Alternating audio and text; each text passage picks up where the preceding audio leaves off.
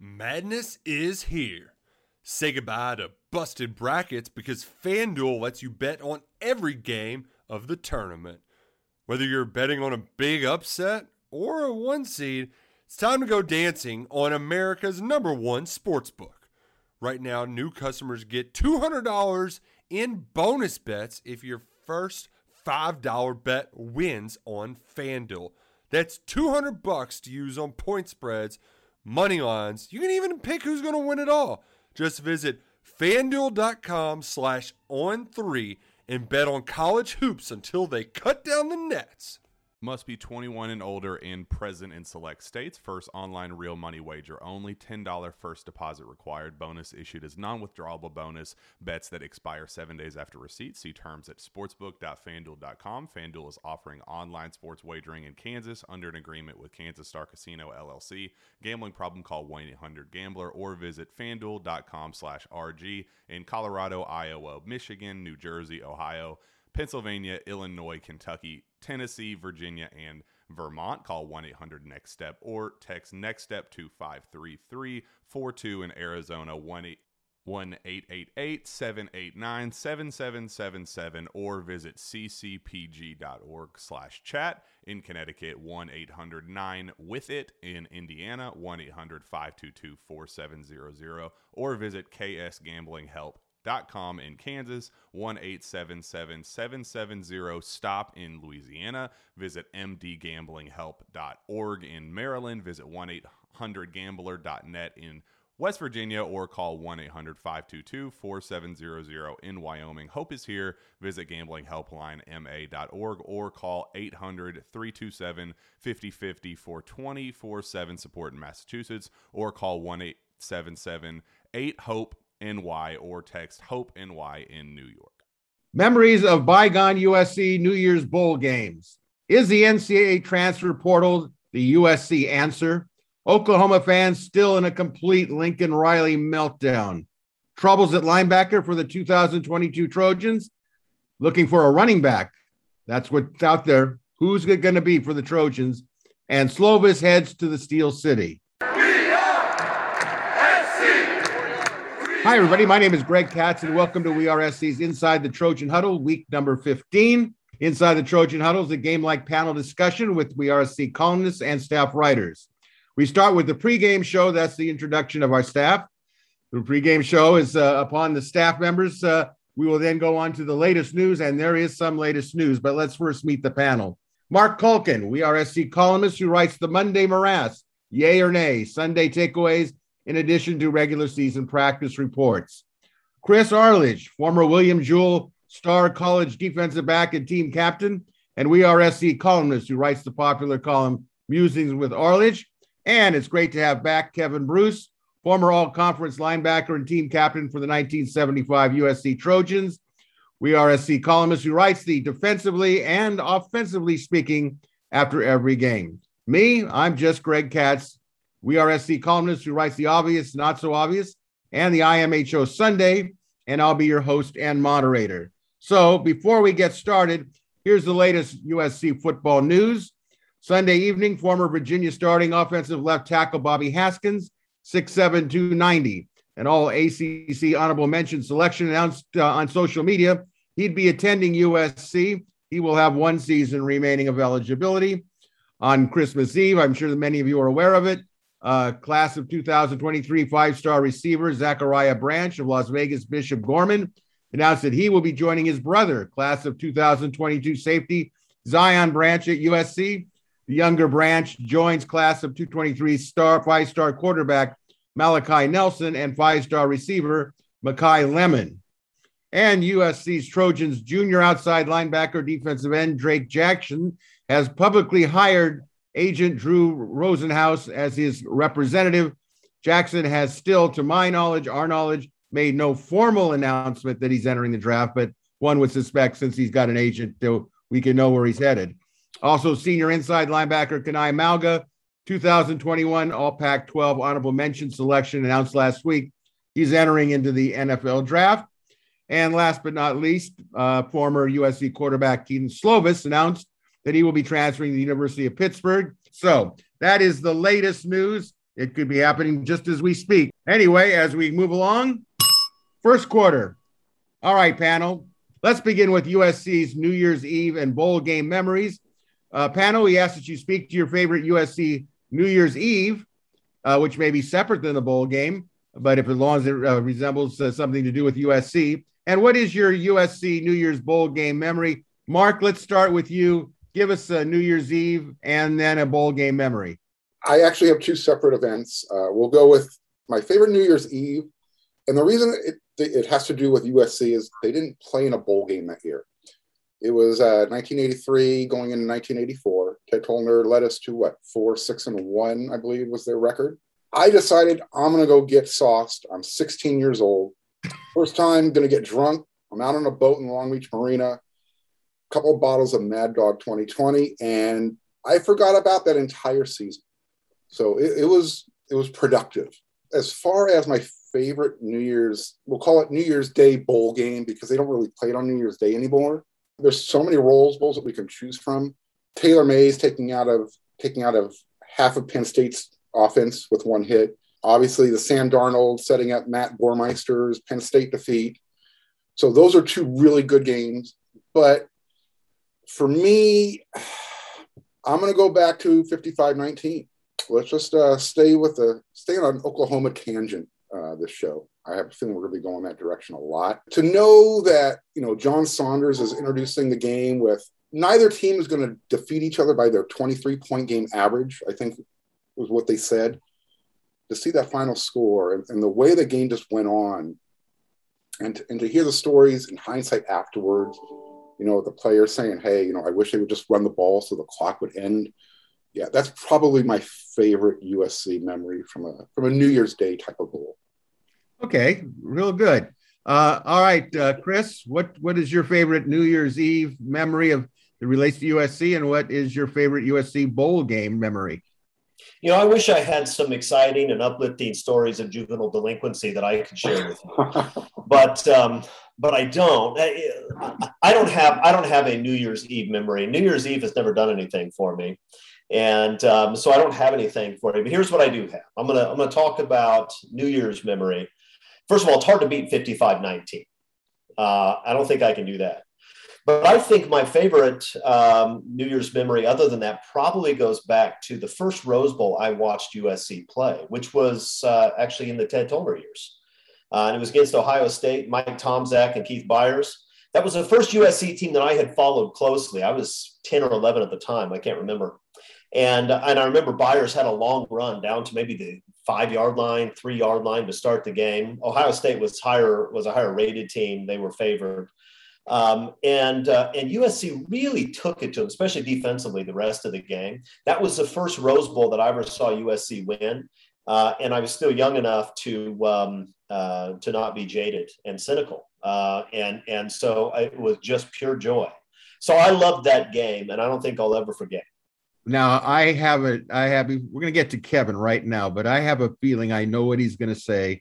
Actually, I hope he does say it, at least the game part of it. And we'll see how it chimes in. But Kev, you participated in Rose Bowl games, so I don't know what your memory is of a New Year's Eve, but maybe it's connected to the team somehow. And then your favorite New Year's bowl game. Yeah, New Year's Eve story does not include Mad Dog 2020. not that it couldn't have, but I couldn't afford Mad Dog 2020. I didn't have a very clear recollection as some number of years ago when USC was playing Iowa in the Orange Bowl. I was flying back from Europe. Had been assigned for a while out there, working in Europe in different categories. Anyway, I was flying back, wanted to catch the game, but couldn't. So, ironically, the flight path that my airliner was on went right, purposefully, according to the pilot, right over. That's a good thing because he's flying the airplane, but right over the Orange Bowl.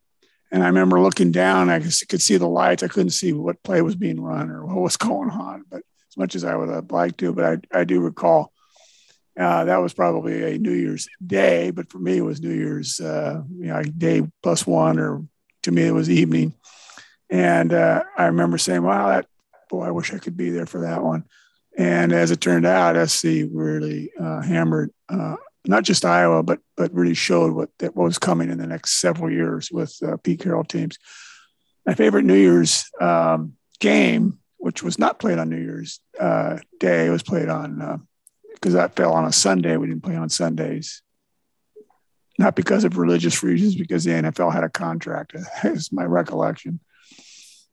Was the 75 USC Ohio State game, which I'm sure Greg is very has good recollections of that as well.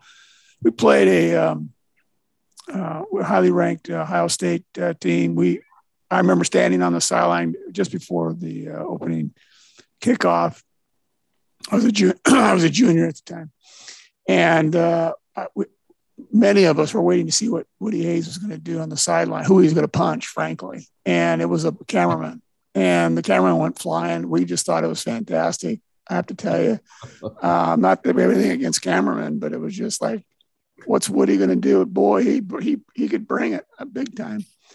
And that was kind of the pregame start of the whole day. And it was a crazy game. We it started off with caused a fumble. Otha Bradley recovered it. That was great. That was a highlight, and then I think literally the very next offensive play, Anthony Davis fumbled it back about on the 4-yard line, and then we didn't hold him at the out of the end zone. I remember making a pretty noble attempt to tackle their fullback out of a full house backfield, and regrettably, I didn't have enough mass in the ass to take care of the whole situation. So I ended up making the tackle, but a yard and a half deep in the end zone, which doesn't do you a heck of a lot of good. Later on, I caused a fumble, stripped Archie Griffin, stood him up, ripped a ball out of his arms, and he had never fumbled. He had fumbled once, I think, the entire year. I think that day he fumbled 2 or 3 times.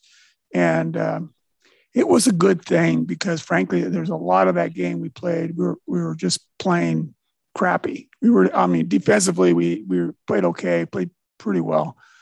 We held them to, 17 points. So it wasn't, a lousy effort, but it was just things were just out of sync. The offense toward the end of the first half, we put a field goal up on the board, but it was offsides on Ohio State. So Coach, who was a gunslinger, people don't realize that about Coach McCabe. When it came to bowl games, 4th down didn't matter, 3rd down didn't matter.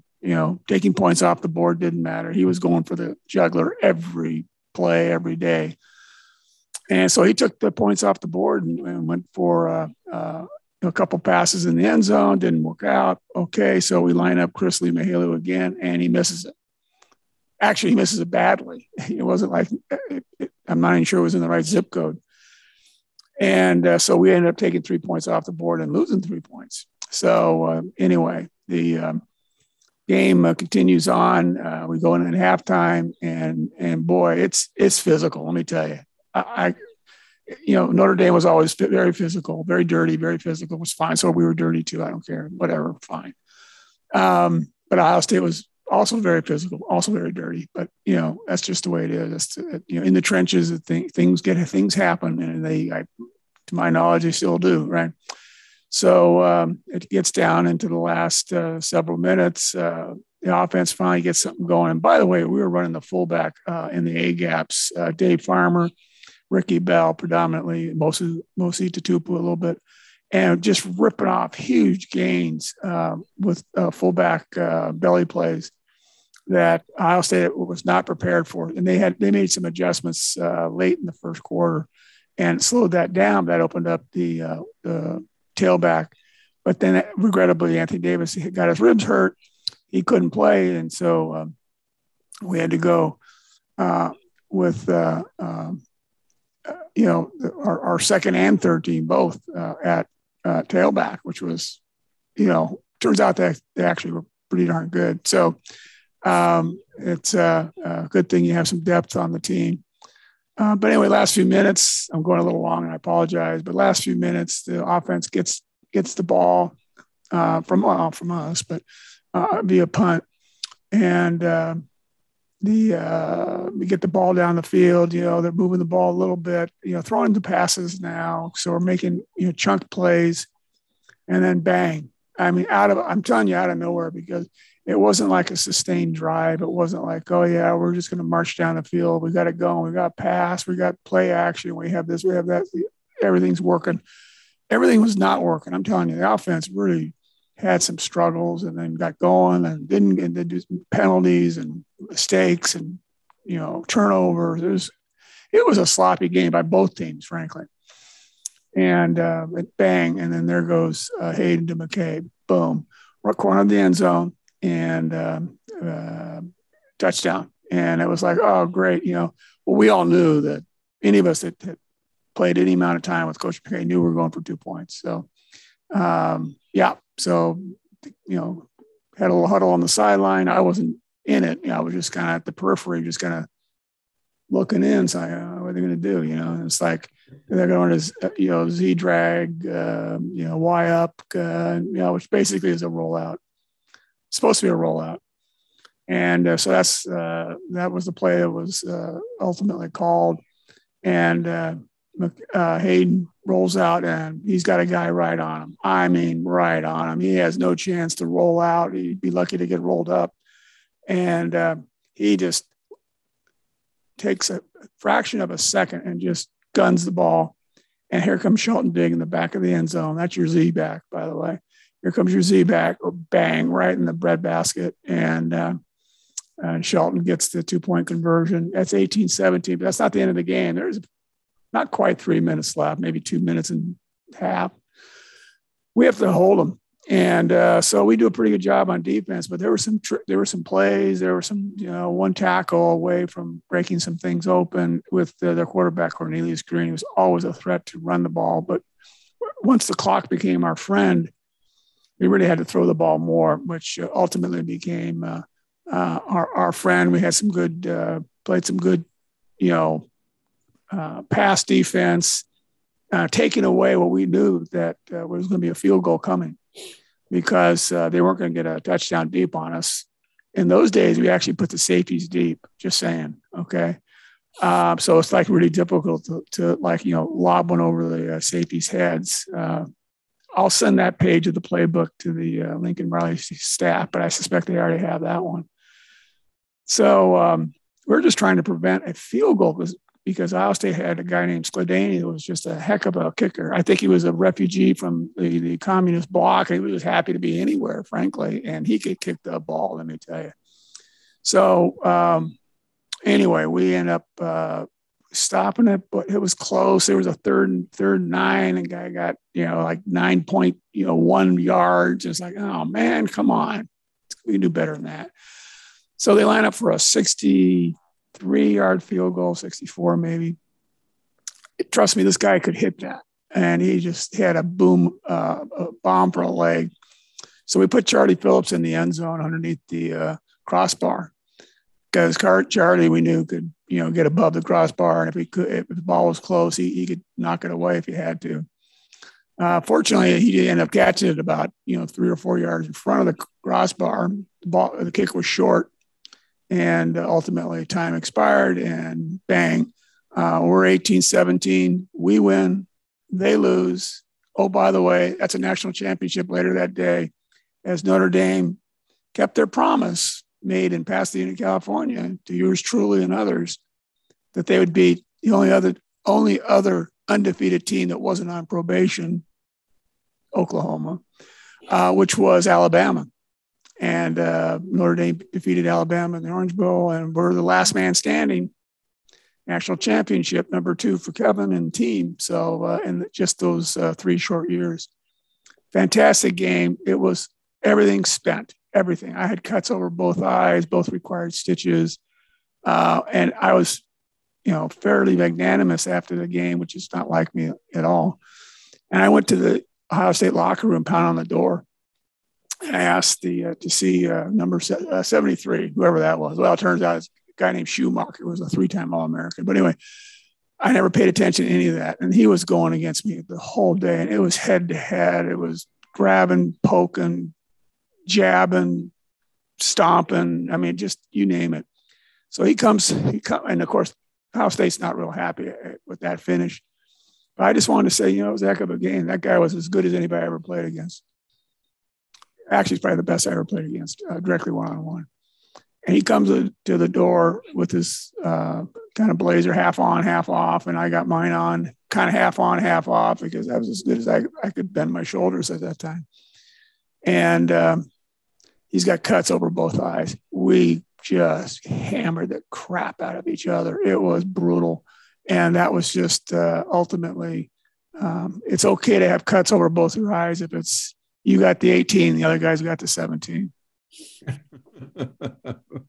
Well, I tell you, what a great memory, especially to hear it from someone that played in the game. I have two quick ones, really. What I used to do when I was on New Year's Eve, I would go to the Ambassador Hotel in downtown Los Angeles, because that's where Ohio State's fraternities and sororities would meet, and they'd have this big party at 9:00, which was 12:00 Ohio time. So they'd start celebrating New Year's Eve at 9:00. And I remember walking into this giant ballroom, and the place it looked like this sounds really bad, but it looked like something out of a third world country. There are these enormous black and white pictures, like something you'd see from World War II in Germany, of Woody Hayes. And they were like, it was like an altar. And and then there was pictures of Kurt Schumacher, the tackle that Kevin went against, and kicker Tom Sladany, who was the great kicker for Ohio State. And they would sing, we don't give a damn about the whole state of Michigan, the whole state of Michigan. We don't give a damn about the whole state of Michigan. We're from Ohio. And that kind of just burned into my brain to feel the intensity of Ohio State and Michigan when you're getting ready for a Rose Bowl game was somewhat comical to me. It's like they were so fixated on Michigan. Well, when you grow up in Southern California, for those of you that are not from our area, we really pay I won't say we paid little attention to what happens, maybe more today because of media. But in those days, you'd watch very limited games on Channel 7, and you'd always see Ohio State and Michigan, but you couldn't really grasp just how much it meant to both those states. I mean, we had SC and UCLA, which is intense, but just to see in that Ambassador Hotel, the size of those player pictures, the whole ballroom was in red and scarlet. It was unbelievable. That was in 1969. I think that was the one that I went to. Mm-hmm. But I'm not going to take a lot of time on this, but I was at the 75 Rose Bowl game where Kevin was playing, and I can just remember the fourth quarter, and I'm sitting on about the 20-yard line on the USC side, the opposite side, really, from where McKay caught the big touchdown pass and Diggs a 2-point. And my biggest memory, I don't know why, I just loved offensive linemen. I just enjoyed watching the precision, the violence, the whole thing. It was like, to me, it was like gladiators. And the thing I always remembered was just in that fourth quarter when it was on our side of the field where I could really see it. I'll never forget, Bill Bain was just an animal. I mean, he was a guy that started his career in Colorado. Irony has it that when I went into teaching, one of my principals was Bill Bain's sister. And so we used to, and she talked like she had been an assistant coach at USC. We used to have some great discussions, but I'll never forget that Bain came out of the huddle and he goes up and they're going to run. And like Kevin says, it was a very tough sledding against Ohio State on the ground. And I just saw Bain unload with a forearm at this guy's helmet. And I saw the head snap back. And then I saw Bain, who was at that time was a huge offensive lineman, maybe 285, 290. And he put this Ohio State defensive player on his back and he drills him. I mean, he just drills him. And I'm watching, and I could have swore I took his fist and just rammed it in this guy's chest. And I said to who I was with, a buddy of mine, I said, they're really playing for keeps. Did you just see that? And from that point on, for that drive, I was just watching it. Now, when the long pass to McKay took place, all I saw was McKay or Hayden drop back and throw the ball in the air, and everybody stood up. And the next thing I know, bedlam. It was just incredible bedlam. Yeah. And then the thing I do remember is the 2-point conversion. What I remember about Hayden, which was amazing, and then I collaborated with the video, was when he ran the 2-point conversion, he half rolled to his right, and he really was going to get stuck. And he almost threw what would be tantamount in basketball to a jump pass. Okay. It's like he got up in the air and was releasing the ball. And it was like, he knew he's going to get the crap knocked out of him. And then to see Diggs, who I had saw in high school, most people don't realize it, but Sheldon Diggs, I saw him at San Bernardino play. He was actually a tailback. And when they moved him to wide receiver, it was like, wow, you're going to move him to wide receiver? Because he wasn't small. He was like 6'2", 6'3", in that area.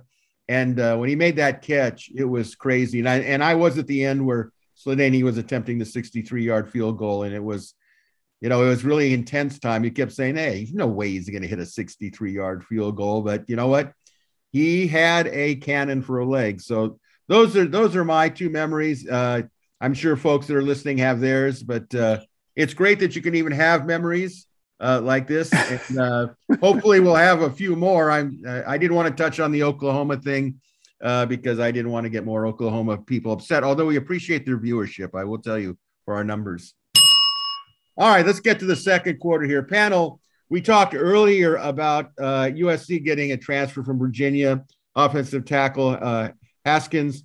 In your opinions, how big a part will the NCAA transfer portal play in filling out the 2022 Trojan roster? And can the Trojans win in the present and the future with a large abundance of portal transfers? Kevin, your thoughts on that? They're going to have to. I think they can. It takes 5 or 6 extraordinary players right now. I am delighted to see that Coach Riley is clearing the house out of guys that just apparently didn't want to play USC football. And if you doubt what I'm saying, just watch the Cal game. Watch the 46 guys that didn't even bother to show up. Look, I cannot understand that. I know the game didn't count for anything other than it's a football game. You should love football. You get a chance to wear the Cardinal gold and you go play a game. We got guys that just took a dive. I don't see that many of them are going to have a place in the future, and therefore others will. Some of these freshmen that I think are very talented should have had more playing time this season. Why not? I mean, my gosh, and they're going to come in handy in certain positions, maybe especially at linebacker, inside linebacker roles. But the portal is going to help us with some key guys. There'll be 5 or 6 really good gets. I think the offensive tackle is a good get, maybe a little underweight, but he's got the length that you need for offensive tackle purposes. And we're going to need some depth on the O-line. We've got some flexibility, but we need talent, and we need some road graders up front, and they're going to come from somewhere. And you don't make those overnight. We saw a couple freshmen try to play this year in the O-line, and like many other freshman O-line guys, they had a real on a good day it was a mixed bag, right? But they got a lot of experience, which hopefully is good experience, not experience in being bad, but experience in what it takes to win games. The portal is going to be a big deal, but the portal giveth and the portal taketh away. So we're going to lose some guys too, beyond what have already declared. I think that's always going to be a situation when you demand a lot from players, and now they have an option. When I was playing, I had no option. I mean, yes sir, no sir was a good answer, to Coach McKay. And now, I don't know. You got a portal opportunity. You got guys that are declaring for the draft, or pretty much when you get an agent, you're going to go to the NFL, or he's going into Hollywood and he's going to try to make a movie, make a career in the movies. Either way, he's not playing college football anymore. Drake Jackson. So that position has to be replaced. Which, frankly, that position was so neutered. Fine, we'll get somebody else. No worries on that.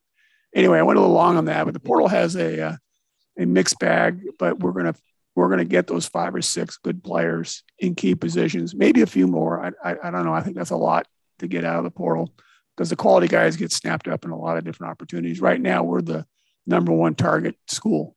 There's no question. Number one program to go to right now.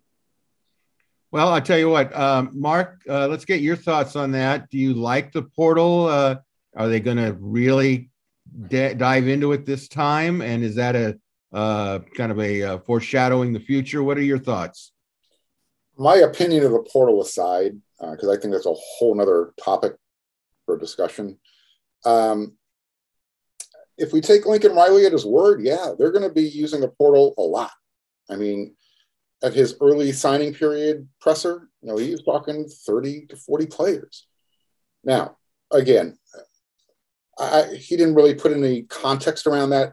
How many of those 30 to 40 players is he replacing were already moving on versus him asking, why don't you move on?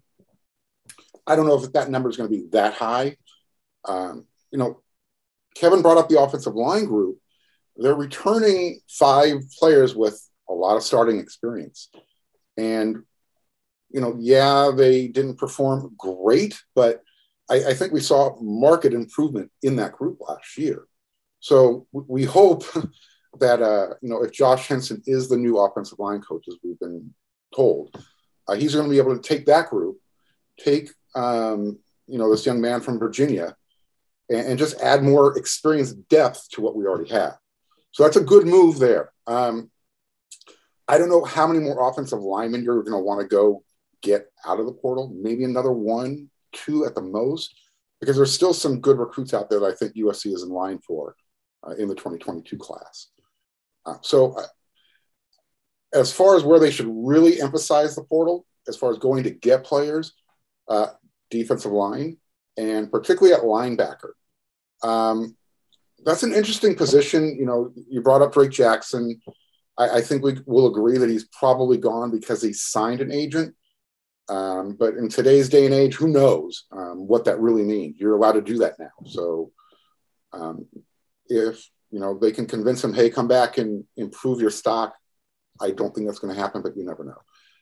But linebacker, we haven't heard players like Solomon Tuliosolo say he's leaving yet.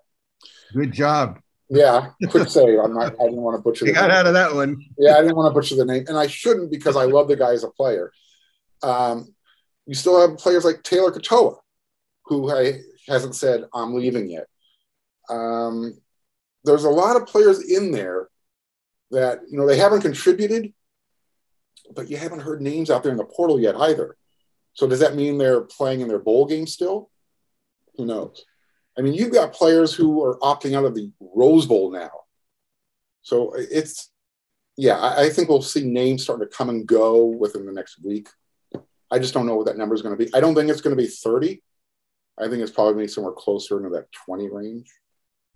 I got to tell you, anybody who opts out of the Rose Bowl, I'm not sure I'd want them on my team. Well, I've been having this semi-argument on Twitter, and I'm sorry, but there was someone actually making the argument, though, that's what millionaires do, is they don't play in exhibition games. Yeah, that's fine. Myself, that's fine. College football playoffs are essentially also. The only millionaires that played in a Rose Bowl are the ones that were millionaires afterwards. Yeah, like I said, it's the fact that players are now opting out of the Rose Bowl. I'm not talking about the Sun Bowl. We're talking about prestigious exhibition games. And the college football playoffs are exhibition games for all intents and purposes. You're not getting paid to play in those either. Well, hopefully you're not being paid to play in any of them. Well, at least by today's rules. I look, you are now too. Yeah, exactly. You are now. All right, let's go. Let's move on to Chris. What is your thoughts? You've heard some of the other panelists here, what they think of it. What is your expectation? Lincoln Riley doesn't expect to lose over the next 2 years, and that's what he would do if he didn't bring in some high-level talent from the portal. If it's just going to be high school kids, he has a small class this year. A couple of years ago, we had a disastrous class. So if he were only going to build the team through traditional recruiting, he's going to have a tough next couple of years. He's already made clear that's not his intent. He says it's going to be turned around quickly. Mel Tucker, Michigan State, showed you what you can do, right? He completely rebuilt the Michigan State roster in a single offseason through the portal. They finished 9-3 and were at least a good football team. I don't know they were great, but they were good. The year before, they were terrible. So he's already shown how it can be done. Riley's going to have to do it. I think next year's team could be more than competent offensively with the talent they have and the kid from Virginia. I think that gives you enough offensive linemen. I think with Jackson Dart, with the running backs and receivers on the roster, coached by maybe the best offensive coach in college football, the offense I think would be okay right now.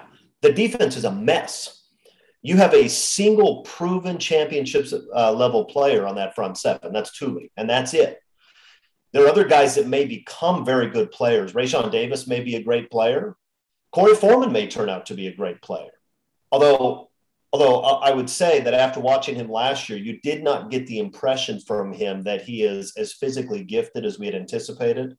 But I remember when I saw Chris Claiborne for the first time in the Coliseum, you look at that guy as a true freshman and think, holy smokes, that's a dude right there, right? Yeah, and Chris, similarly, Willie McGinnis as a freshman was like, Willie McGinnis.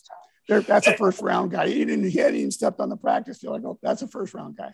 Yeah, frankly, Reggie and Lindell a little bit. I think it was against Hawaii that year when they were freshmen, and Lindell had a run where he went probably 25, 30 yards, and he dragged three guys, and you thought, okay, that guy can play, right?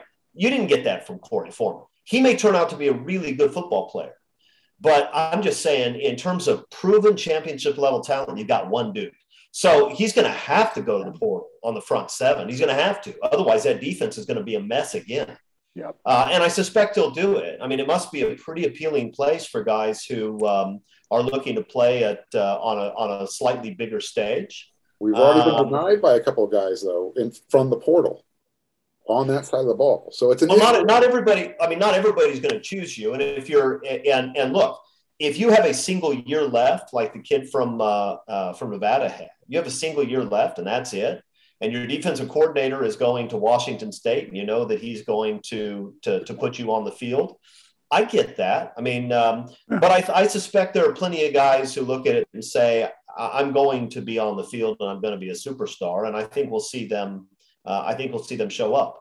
I'll just say, if we don't see them show up, Lincoln Riley better do a heck of a job with that offense, because that defense with the returning talent is a disaster. You got to totally rebuild the entire, not just the defense. That's almost true, but you got to rebuild the entire secondary. However, the guys in the secondary that are have left and have or declared their intentions to leave. Okay, see you later. I wish you well, and I truly mean that. I do wish them well. Yeah. I'm just glad those positions are available for competition to see who else we can get into those roles, because our secondary was atrocious this year. Now, I could make that claim for a lot of positions, frankly, but the secondary was asleep at the switch, with a few exceptions, Bullock being one, Caleb, one of my favorites, and a few others. But it's going to have to be built from within and from without. So it's a combination of portal plus the youngsters that didn't get a lot of playing time, as I thought they should have, stepping up and playing some defense. Chris is right. The defense is a total jump ball right now. And it's going to be a piece of work to get it right. It really is. And by the way, I was explaining this to somebody just a little while ago, that if you didn't like Orlando's defense, we'll get ready for Orlando 2.0, hopefully done right, because that's a fair amount of what you're going to see from Grinch is a similar look and feel with respect to the defensive scheme. How it sets up and how the personnel packages are put together will be very different, of course. And I think therein is part of the answer. The rest of the answer is intensity. You can't play defense with your mind split in different directions. You got to be totally focused, and you have to know your assignments, and you have to be intense as all get out. You just have to be just brutal, because if you're not, you're going to get killed. Chris, is there anything else you want to add before I give my 2 cents? You okay? Oh, no, I want to hear your 2 cents. Well, you're lucky. That's all I have is 2 cents. I don't think I think the portal's a stopgap measure. I think look we know the players that are departing USC for the portal, and we know why they're departing for the portal. That's not exclusive. I mean, there's players all in the portal that have a lot of the same reasons, and everybody knows them. I think that, you got to remember that Hankins was a 3-star offensive lineman coming out of high school in Princeton, New Jersey. And yes, he's a veteran. He's gotten some really interesting quotes from his Virginia line coach, and he's got some interesting takes from his teammates. So we're going to take that at face value. But my feeling is in the long haul, I don't see the portal as. I think Alabama does it right because they can afford to do it right. They pick and choose. There's some guys in the portal that really are good. The linebacker that they got from Tennessee, he stepped right in. That's good. But, even Alabama loses guys to the portal. SC picked up a defensive lineman from the portal from Alabama. We have yet to see Shropshire even play it down. Right. So, it's kind of a little bit to me of a crapshoot. But overall, I think when Lincoln Riley builds his roster stock full of high school prospects and then kind of fills in the gaps here and there, I think it'll be more workable. We're all hoping that obviously when you have a large roster to fill, apparently he's going to have, it's going to be full of portal guys. I think, the mention of Mel Tucker at Michigan State's a good example, I think, to look. I think the Pac-12 conference, honestly, it's not the Big Ten at the moment. So, they might be able to win a division. Who knows? But in the long run, I think it's the stopgap measure. And, I do feel this way for the first time in a long time. I think when they go in the portal, they will not be getting schlock coming to USC. I think with Lincoln Riley, and I think the reputation, they'll probably be able to get people. I don't know if I would use the cream of the crop for the portal, but they're certainly right in the mix with a lot of these guys. And like Mark pointed out, look, there's not everybody's going to go to USC. There are exceptions. The linebacker that, is going to Washington State because his coach is going there. So, there's going to be a little bit of disappointment in that. But overall, yes, Mark. Elias Ricks. I mean, the point I was trying to make is, the other thing that Lincoln Riley was talking about going into the portal, he wants a certain type of player. So how much time is he going to have to evaluate the personality of that player? Just because they're a name doesn't mean they fit the personality or the culture that he wants. So that's what I was trying to get to before we. No, I think your point is well taken. I think if you're going to change the culture, you don't bring in guys that are going to be a problem. You got to bring in the right guys that are going to fit in. And, for 1 year, what if I'm a player 1 year, why am I going to play another year, 1 year? Probably to try to get the NFL to look at me.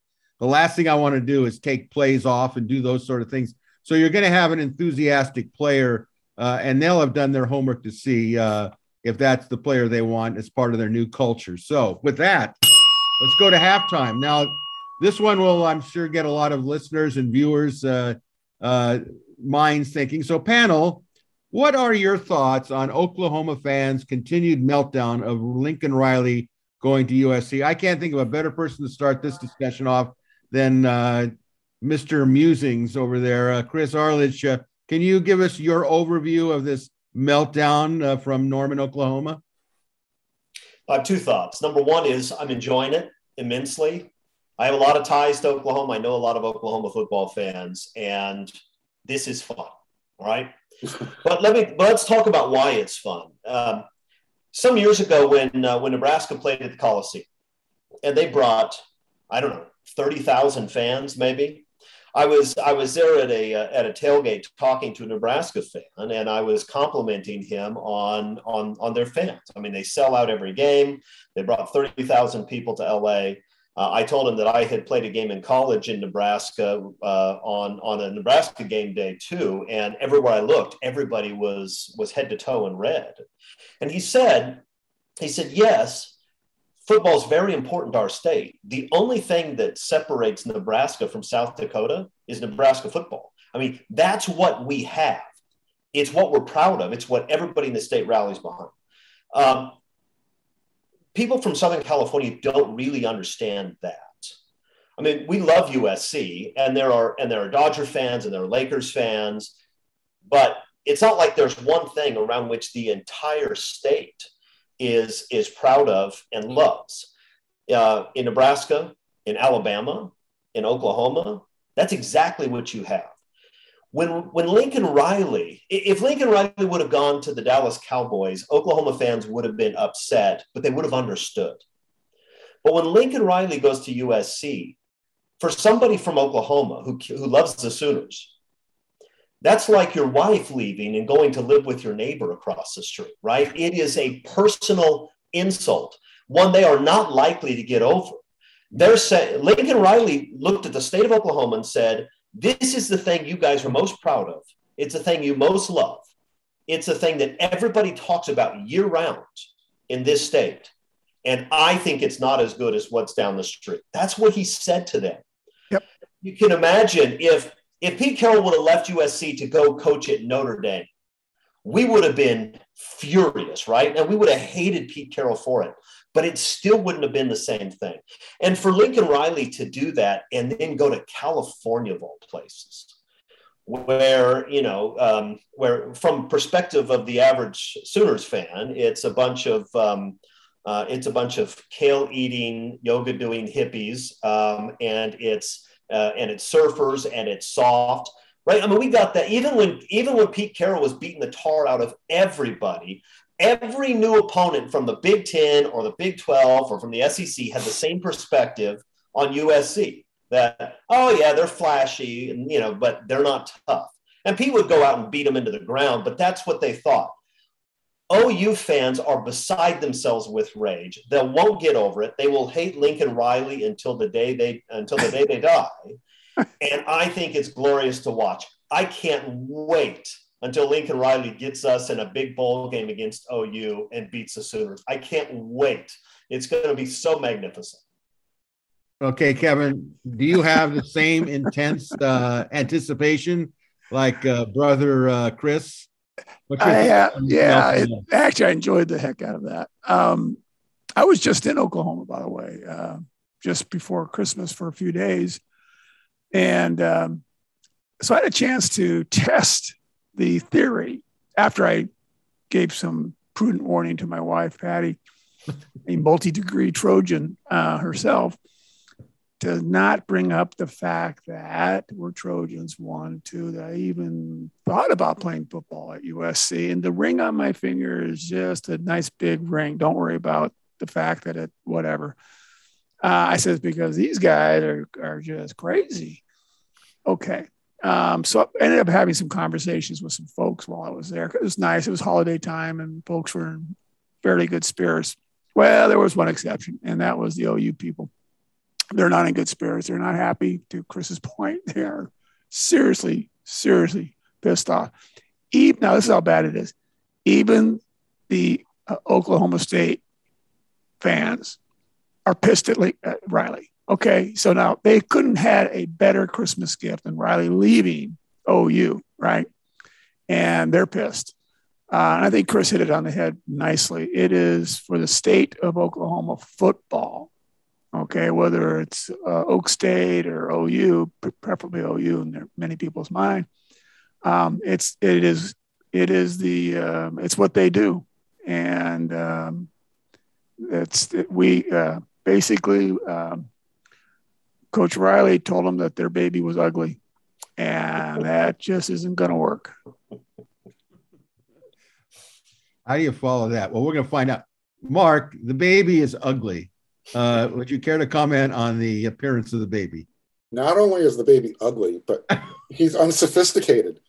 I mean, on all these talk show junket circuits, that they keep parading him around on, the question always comes up, it was time for me and my family to grow. Oklahoma they were one of the last states admitted to the Union for a reason. They lack sophistication. They don't know how to cycle things in their minds clearly. So, and you see it on social media. I mean, you want to watch comedy? Go to Josh Ann's Twitter account. and you will see some of the funniest stuff ever. I mean, for those of us who were allowed or who remember watching 55-19, there is a game thread from an Oklahoma Sooner site that is one of the funniest, most well-written comedies I've ever read in my entire life. I mean, they need to make it into a movie somehow. You have true, visceral, emotional feelings coming out of USC raping their team. And I'm saying, you know what? My wife feels so bad for me. She's going to give me pity sex tonight. I'm out of here. That's the effect that USC and Southern California have left on Oklahoma. So when Lincoln Riley says, you're ugly, you're unsophisticated, we're moving to the place where it's pretty, the weather's nice, there's no tornadoes, and I don't have to deal with you psychopaths. Yeah, I mean, what else could there? This is great. USC might not be in a bowl game, but this is more fun to watch. Let's be honest. Well, there's a fair amount of California psychos. I just for the record, having lived in Dallas, Texas, brother. I'm not going to argue that point. But play along with me here, Kevin. Okay. Well, I'll tell you guys, you know, the first time I saw Oklahoma in person was 1963. USC was playing Oklahoma in the Coliseum. It was 100 degrees. I remember, I don't think there was more than 50,000, maybe 45, because it was so hot. And I remember my dad saying, I'm not going. My Uncle Eddie was, was his season tickets. I'm not going. It's way too hot. So they dropped me and a friend off. I remember walking the Coliseum, and they had these bamboo type of things that players would sit under. And the Oklahoma guys wouldn't sit under them. It was like they were in their glory. And they come out, Bud Wilkinson, they had a running back named Joe Don Looney, who was just an absolute animal out there. And it was a close game, but Oklahoma was physically the better team. And then we go to the 70s. I'm watching Oklahoma, play, and they bring in Joe Washington, running back who you have to see him to believe him. He was like watching a flea move from left to right. There's a thing on YouTube. I encourage all of our listeners, viewers to go to 73 USC Oklahoma and watch this ridiculous punt return by Joe Washington. And our colleague here, Kevin, can I think attest to these. He was one of the 150 players that tried to tackle him on that punt return. Well, I missed him twice personally, and that was one of my better efforts too, by the way, compared to others. So yeah, it was it was a 28-second punt return that netted 6 yards. It's the most exciting 6 yards you will ever see in your life, because it's crazy. Yeah. He went back about 25 yards, and it was just like watching Houdini. Amazing. But the point I'm going to make, then we go into the 80s, and I remember the Wishbone with Switzer, and Billy Sims and Elvis Peacock and all these great players that they had. So where are we today? SC gets a coach of Oklahoma. They're completely have lost it. But we're in a different time period. We're a different time period. Bud Wilkinson would have never done that. Barry Switzer wouldn't have done that. But Lincoln Riley, I think for some good reasons, did do that. I think SC right now, to me, is like an expansion franchise in the NFL. They're really down to the base roots of it. He's got a chance to not follow in somebody's path, like maybe Riley felt with Stoops. He's going to build his own program, and maybe we'll find out just how good a coach he is by doing it.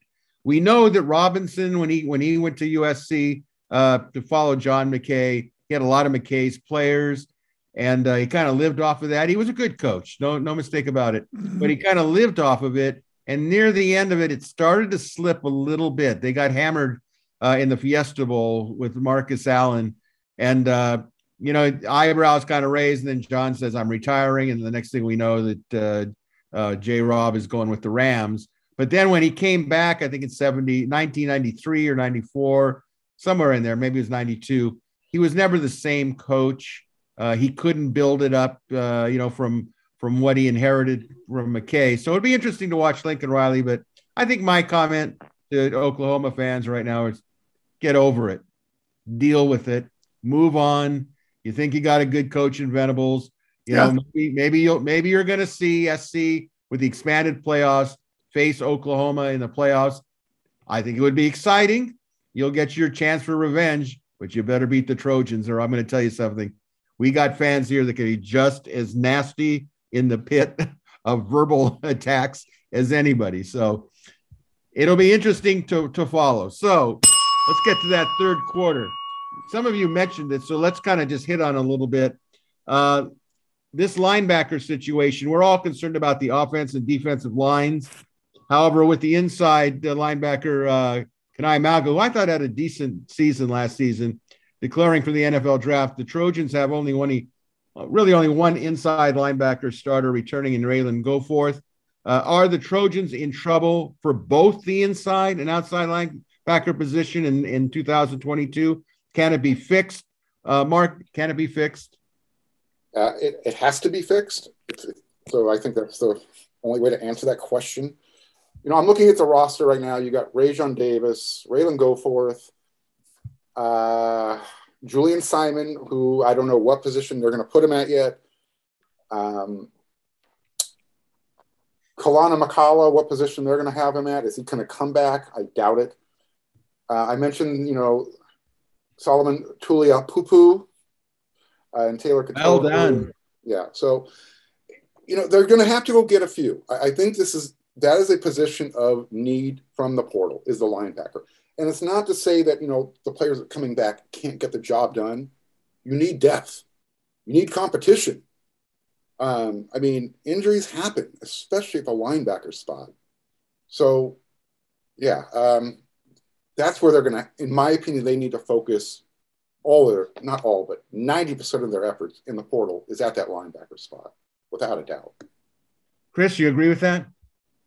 Yeah, I think there are huge problems on the existing roster. It may be that Simon and Davis are going to be good players. I don't know, because we haven't seen them play yet. But they may be ready to contribute. But linebacker has been a disastrous position for the last couple of years. And Malga I liked, but I liked him because he was one of the few guys on defense that seemed to really want to play. And he played hard and he played aggressive and he would hit people. He was not a championship level linebacker, I don't think, for USC. He wasn't a guy that would have played when Pete Carroll was around. But he worked hard and he played hard, and I appreciated that. I don't know what's left. You have the young guys who we haven't seen play. Goforth. Does anybody really believe at this point that Goforth is a guy who's going to step in and be an all Pac-12 caliber player? If so, then fantastic. That will mean he would have made tremendous strides from where he was. That position has been a problem for a few years. The recruiting has been underwhelming. And then where we had some good recruiting years, you have Solo, who doesn't play. And then you have the guy who left for Ohio State, who showed flashes as a freshman and got progressively worse after that. So I don't know, man. If they don't find some people in the portal, then yeah, I'm very concerned about that linebacker position. Kevin, you're a former linebacker. How concerning is it? Yeah. Well, look, they were bad this year. They were bad last year. They were bad the year before. We haven't had a good inside linebacker crowd in years. So that said, you need at least one. You need one playmaker who can get things done, make the calls, get some TFLs, make some big plays, cause others to up their game. We had guys that caused others to, I don't know what they were doing. And frankly, they didn't know what they were doing. It's not important that I know. It's important that they knew. They didn't know where to go. Even Malga, to Chris's point, he would hit you. Now, he didn't know why he was hitting you other than that he's supposed to. And he enjoyed it, actually, which was kind of cool. But he was constantly out of position. He would miss some key tackles. And it's the type of position with today's offenses where you overrun a gap by half a gap. That's it. Just that's maybe a step, maybe not even quite a whole complete step. Bang, gone. Stanford game. That's exactly what happened. It was Malga, by the way, who over pursued by about 2 feet. And that's the type of mistakes that get people get you to lose a game, frankly. And that was, big play, big chunk play, and stake in the heart before the game even, people got a chance to sit down.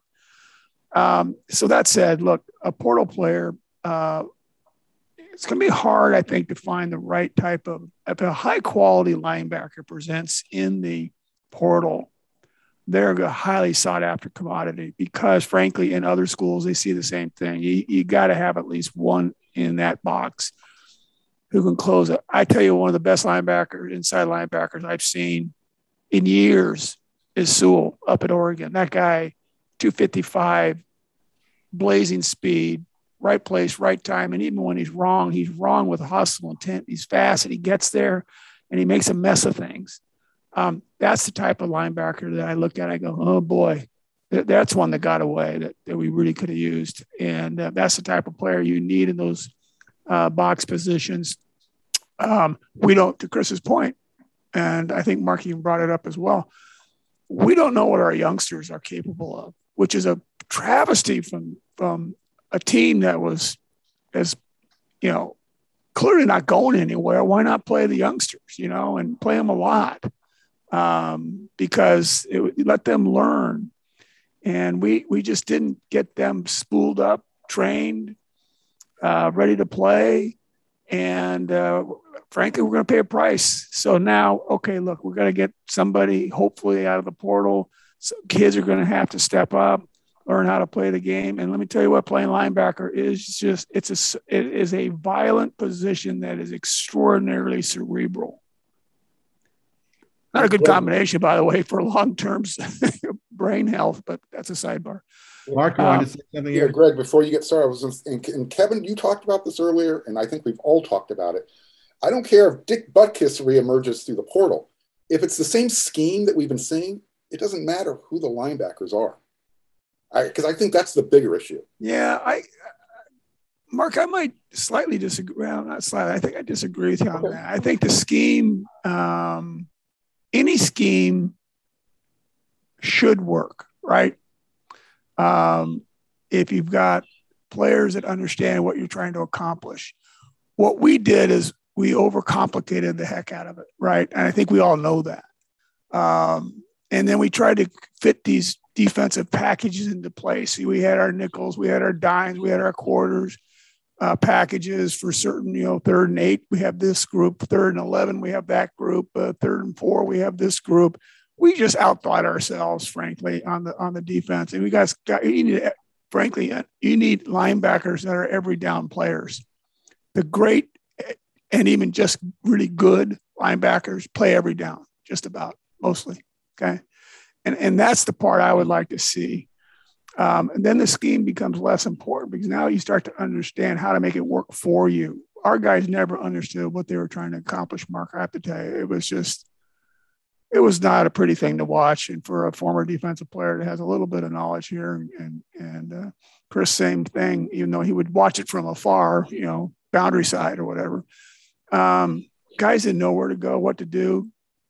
And it showed. So it isn't just the player, it's how you play. So we'll see. I think we have a shot here to get it right. The scheme, I don't worry about scheme. As long as it's not a Tampa 2, you ask the middle linebacker that we're talking about to cover a deep post pattern like Kiffin did, which is nutso in the extreme. As long as we don't do crazy stuff like that, I think we're okay as long as the people understand how to play the game. And I'll shut up here as quickly as I can, but we've got to get a defensive lineman that can get upfield and get in the backfield and get penetration. We get that going, disrupt the lanes, not just for running, but disrupt the lanes and throwing. Don't have to make sacks, but pressure, collapse the pocket, bring a lot of arms up in the air, just make it very uncomfortable for quarterbacks.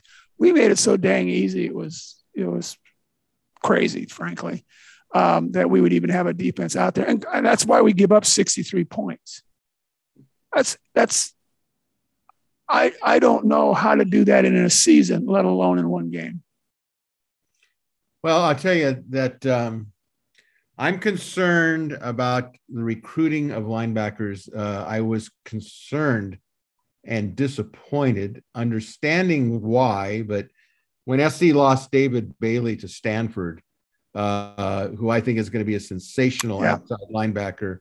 I agree. When you're looking to have a foundation of great high school players that you're going to nurture and mature and are going to be impact players, he's definitely one of them. I'm not blaming Lincoln Riley at all. They put in a tremendous effort to get him. I mean, he was on campus enough times, but USC traditionally has had a problem when they go and recruit against Stanford. Sometimes it's hard to compete with Stanford. It's just the way it is. I mean, if you've been to Stanford, you know the type of players and you understand their culture. So I'm concerned not only about the linebackers right now and how they fill the gap, but I'm really looking into the future, near and far, that they're building linebackers. I would like to see them recruiting linebackers at the high school level. Maybe they can find some that are still out there that haven't signed for February. But my concern is, let me see what the future is. I want to see development, a foundation. So the jury's out for me. I do think that scheme plays somewhat of it when you're matching talent to players. I do think that Orlando played defense on his own defense by doing what he did, which I think was unfortunate. But it's, it's still about players. It's still about recruiting the right players and recruiting. I mean, look at Pete Carroll at one time. What did he have? Brian Cushing, Ray Maluga, and Clay Matthews. I mean, he had an NFL. I mean, they just ripped Penn State. I mean, they just tore him a new one on defense. They're still trying to figure it out. Yeah, exactly. They're still trying to figure it out. And my feeling is it starts off with recruiting. You got to give Lincoln some chance to build some momentum there. Maybe Grinch will get things going. We hope so. So with that being said, now we're going to go in the fourth quarter, and I'm so excited about this that you're all going to sit there and go, what a stupid idea this was. But let me bring into you what I've been waiting to do. We're in the fourth quarter. So I am going to light the ceremonial Coliseum torch. There we go. So now we're into the fourth quarter. This actually here kind of looks like the torch. But I figured I would try this out and see how it works. And if it gets booed off the air, then at least I gave it the old college try. So while the torch is burning, let's go to the fourth quarter. Panel, it appears that the head coach, Lincoln Riley, has just about filled out his coaching staff. One unfulfilled position that we know of is the running back coaching position. How important is it to hire a running back coach as soon as possible? We know that Mark has a little bit of insight. We'll get to you in a second, Mark, and we'll appreciate anything that you can donate. But Kevin, how important is it to have the running back position filled ASAP? Yeah, it's important. It's not a showstopper. I think I like the pace and the determined way that Coach Riley is going about filling the players as well as coaching staff and administrative staff on top of that. I really like that. Very determined, very thoughtful. The man has a mission and a purpose. He sees a way that he wants it done, and there it is. That's why you pay a guy, that kind of money, is to bring in to those the coaches and players that are going to do that which is a winning formula. Which, by the way, he knows what a winning formula looks like. We haven't had a coach that knows a winning head coach that's known a winning formula in decade, something like that, in that neighborhood. Okay. So now, as far as a running backs coach, it's important. Running backs are more important. So that's really kind of, they're kind of hand in glove, I would say. But I am confident that there will be a good position filled for that role. And it will ultimately help us develop an offense that really gets the job done. If you're a running back out of the portal or anywhere, I mean, I don't care where you're coming from, wouldn't you like to play for a Lincoln Riley team? Wouldn't you like to play at USC? Wouldn't you like to play in a team that basically you're going to come in and get founders equity? Because this program is going to be in a totally different spot. a year, 2 years from now. And people are going to say, yeah, I remember. Do you remember when kind of thing? And we'll get there. But yeah, look, we need good coaches just like we need good players. So it'll happen. All right, Mark, you've got some insight into this. I know you can't divulge everything, and we respect that. But what can you tell us that you can tell us? Let's put it that way. So, without divulging anything, I've been told that Lincoln Riley and the new running back coach have agreed to work together. And it's going to be a good pickup to the staff. I mean, I think everybody's focused on the marquee names like DeMarco Murray, and for all we know, that's who it is. Right now, USC has two really good young running backs on their roster. Barlow and help me out here. Why am I losing the name all of a sudden? Well, hopefully Ingram. Brandon Campbell. Jesus Christ, man. So you need a running back coach if you want to recruit somebody. You can't just say, hey, guys, come play and we're going to have a good coach for you.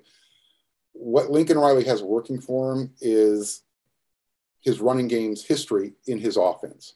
So that works to his advantage by not publicly naming a running back coach. Now, the recruits know who it is. And I think you're going to see one or two jump on board really quickly once this name becomes public. And I think that's going to happen right after the New Year's Day Bowls. That's the time frame to play with. All right. Well, we'll look forward to that announcement coming up, and then you can spill everything you know on the next time we talk if it's been named. Chris, what's your thoughts on the importance of getting this running back coach? I don't know how quickly it has to be done. That depends on whether or not you think you have to get this guy in place in order to land the kid from Nevada. If that's something you're worried about, I don't have any insight into that. I will say this: Lincoln Riley has recruited and coached some outstanding running backs. He may be from the air raid tree, but this is a guy who understands and values running the ball. And so I don't doubt for a second that he's going to find somebody that will do a very good job in that position. I also don't doubt that they're going to recruit some really good backs. And running back is maybe the easiest position for a true freshman to step in and excel at. So I do think there's some good young backs on the roster. I'd love to see Keontae come back because I thought he was turning into a special player.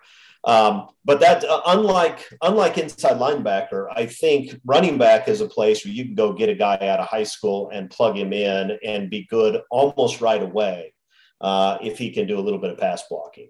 So I suspect he'll make a good hire. Whether it has to be done today or a week from today or 2 weeks from today, I don't really have an opinion on that because I don't know how it's going to affect the current recruiting. Okay, well, I'll end this part of the discussion by saying I think it's not the most important position and needs, because I think that they'll find a good running back. I had heard the name Tommy Robinson at one point, was interested in coming back. And we know, based on what we saw with the offensive line situation, who we think it's going to be isn't necessarily who we think it's going to be. I know for me, when people say, well, how do you know if he's coming or going? I always go to the official website of where a guy is at the moment and say, do they still have his picture and biography still listed on the coaching staff? And I still see guys on the coaching staff that are supposed to not be on the coaching staff. So I think, Mark, you reported that Tuesday there's a meeting with the SC, supposedly the staff. Is that correct? The staff that's currently, pre-announced is having their meeting. Okay. They're not announcing the staff until everyone is officially on board. Gotcha. That's not what tomorrow's meeting is about. Well, we know it's their staff meeting without the full staff. Correct. By the way. Yeah. Well, that makes sense. Yeah. The team itself is supposed to be back, I believe, January 11th is when they start their winter workouts as a team. So the staff will be in place by then.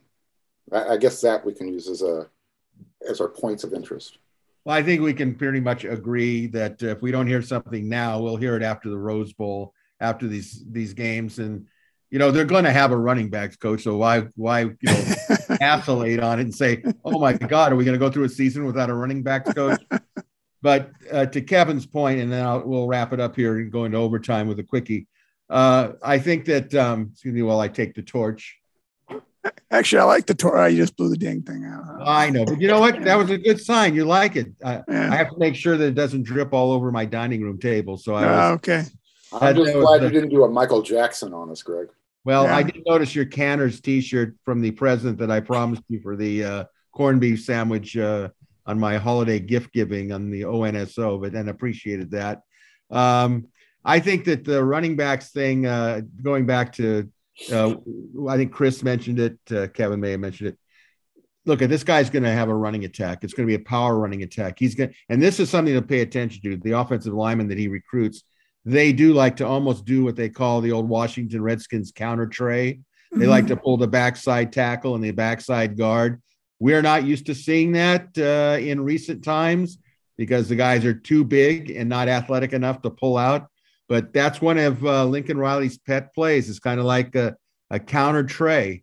And, it would be good for the defense to practice that against that play more than one time. Okay. Because we're so susceptible to that. I'm sick and tired of it, frankly. Sorry. I had to interject that. No, that's fine. I know when I coached the football groups we ran something similar to that. And I thought the best way of teaching our defensive line how to deal with it is every time they got trapped from a weak side guard or tackle, they learned to let's not come across the line of scrimmage so fast and be concentrating on the ball carrier. We might want to see who's going to knock my head off first. That's right. You'll be staring out of your ear hole, frankly. That's right. That's right. So they'll have a running backs coach. I'm really excited about when word gets out that SC is going to be running the ball with power. And I think that's one thing that the panel and hopefully everyone will agree upon. I can't wait to see it. I've seen enough of pretending we're going to be physical. So with that in mind, let's wrap things up with the overtime. It's really kind of a two-part quick question.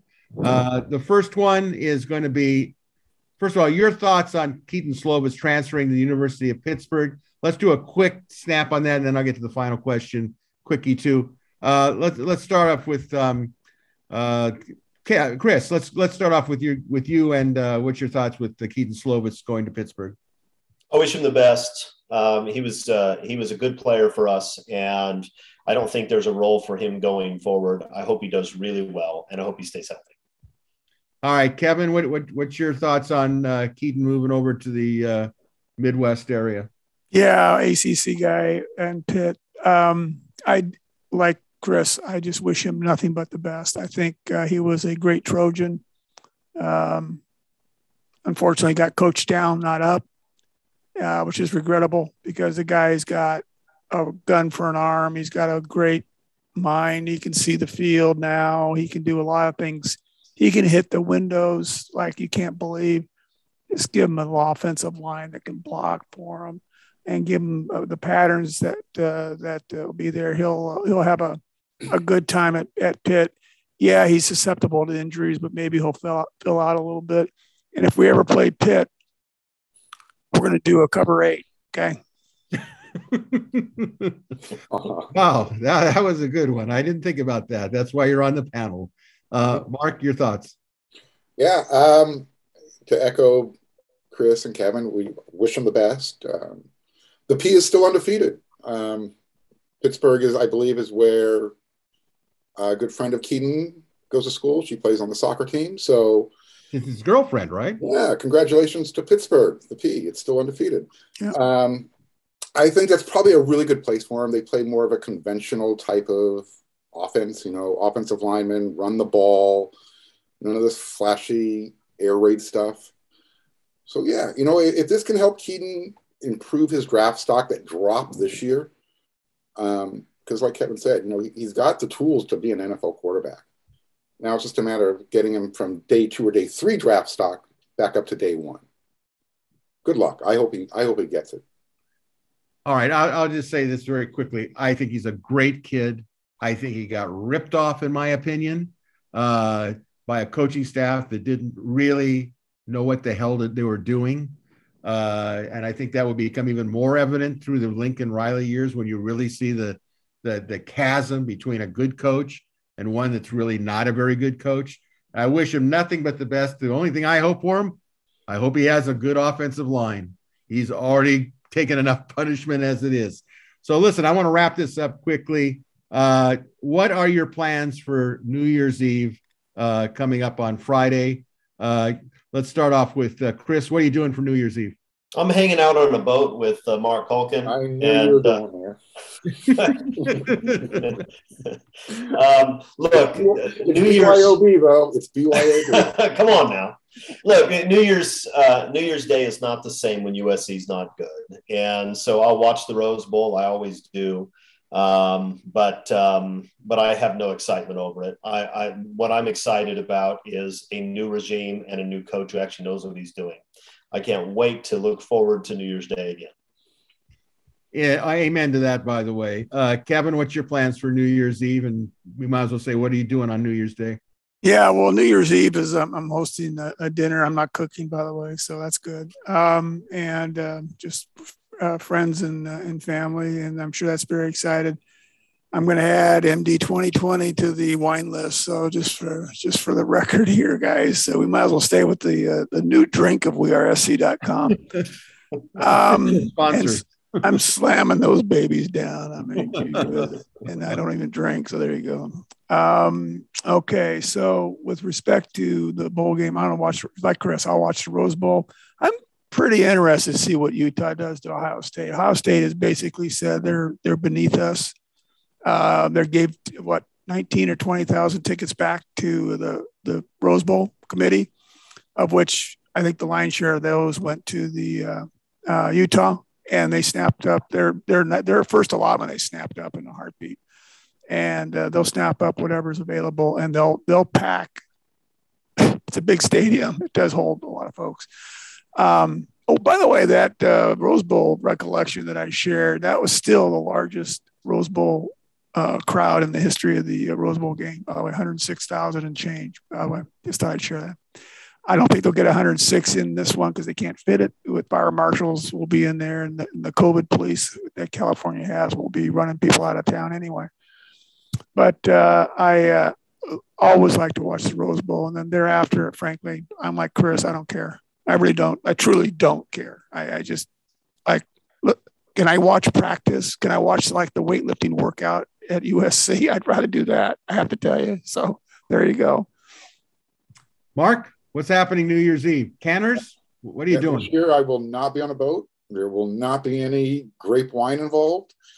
But I'm thinking about going over to Canders and grabbing a big old pastrami sandwich and bringing it home.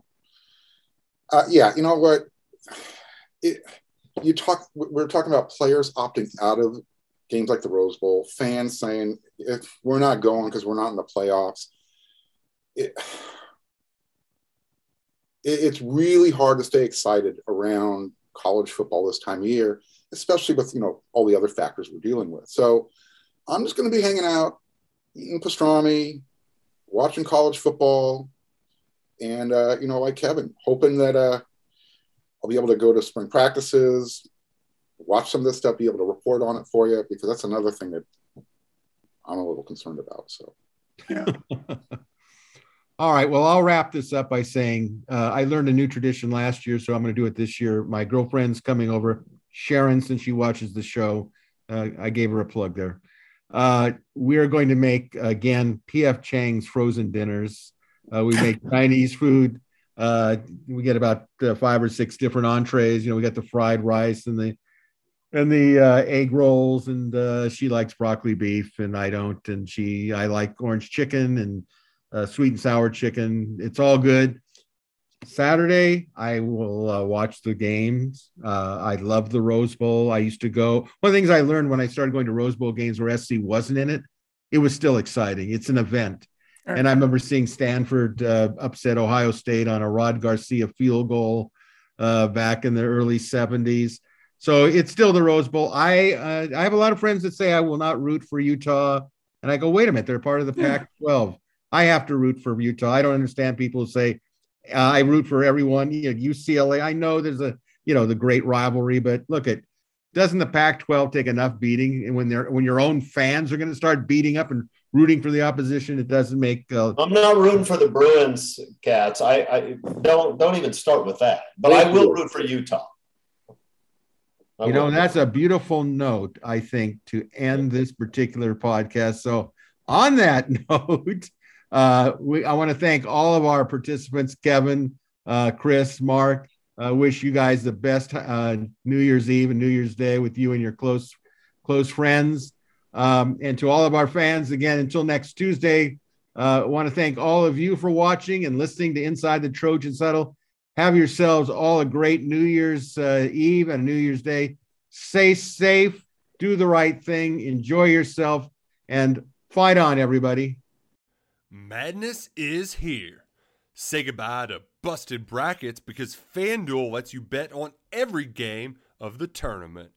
Whether you're betting on a big upset or a one seed, it's time to go dancing on America's #1 sportsbook.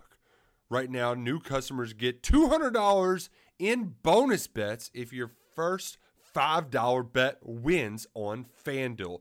That's $200 to use on point spreads, money lines. You can even pick who's going to win it all. Just visit FanDuel.com/on3 and bet on college hoops until they cut down the nets. Must be 21 and older and present in select states. First online real money wager only. $10 first deposit required. Bonus issued as non-withdrawable bonus. Bets that expire 7 days after receipt. See terms at sportsbook.fanduel.com. FanDuel is offering online sports wagering in Kansas under an agreement with Kansas Star Casino LLC.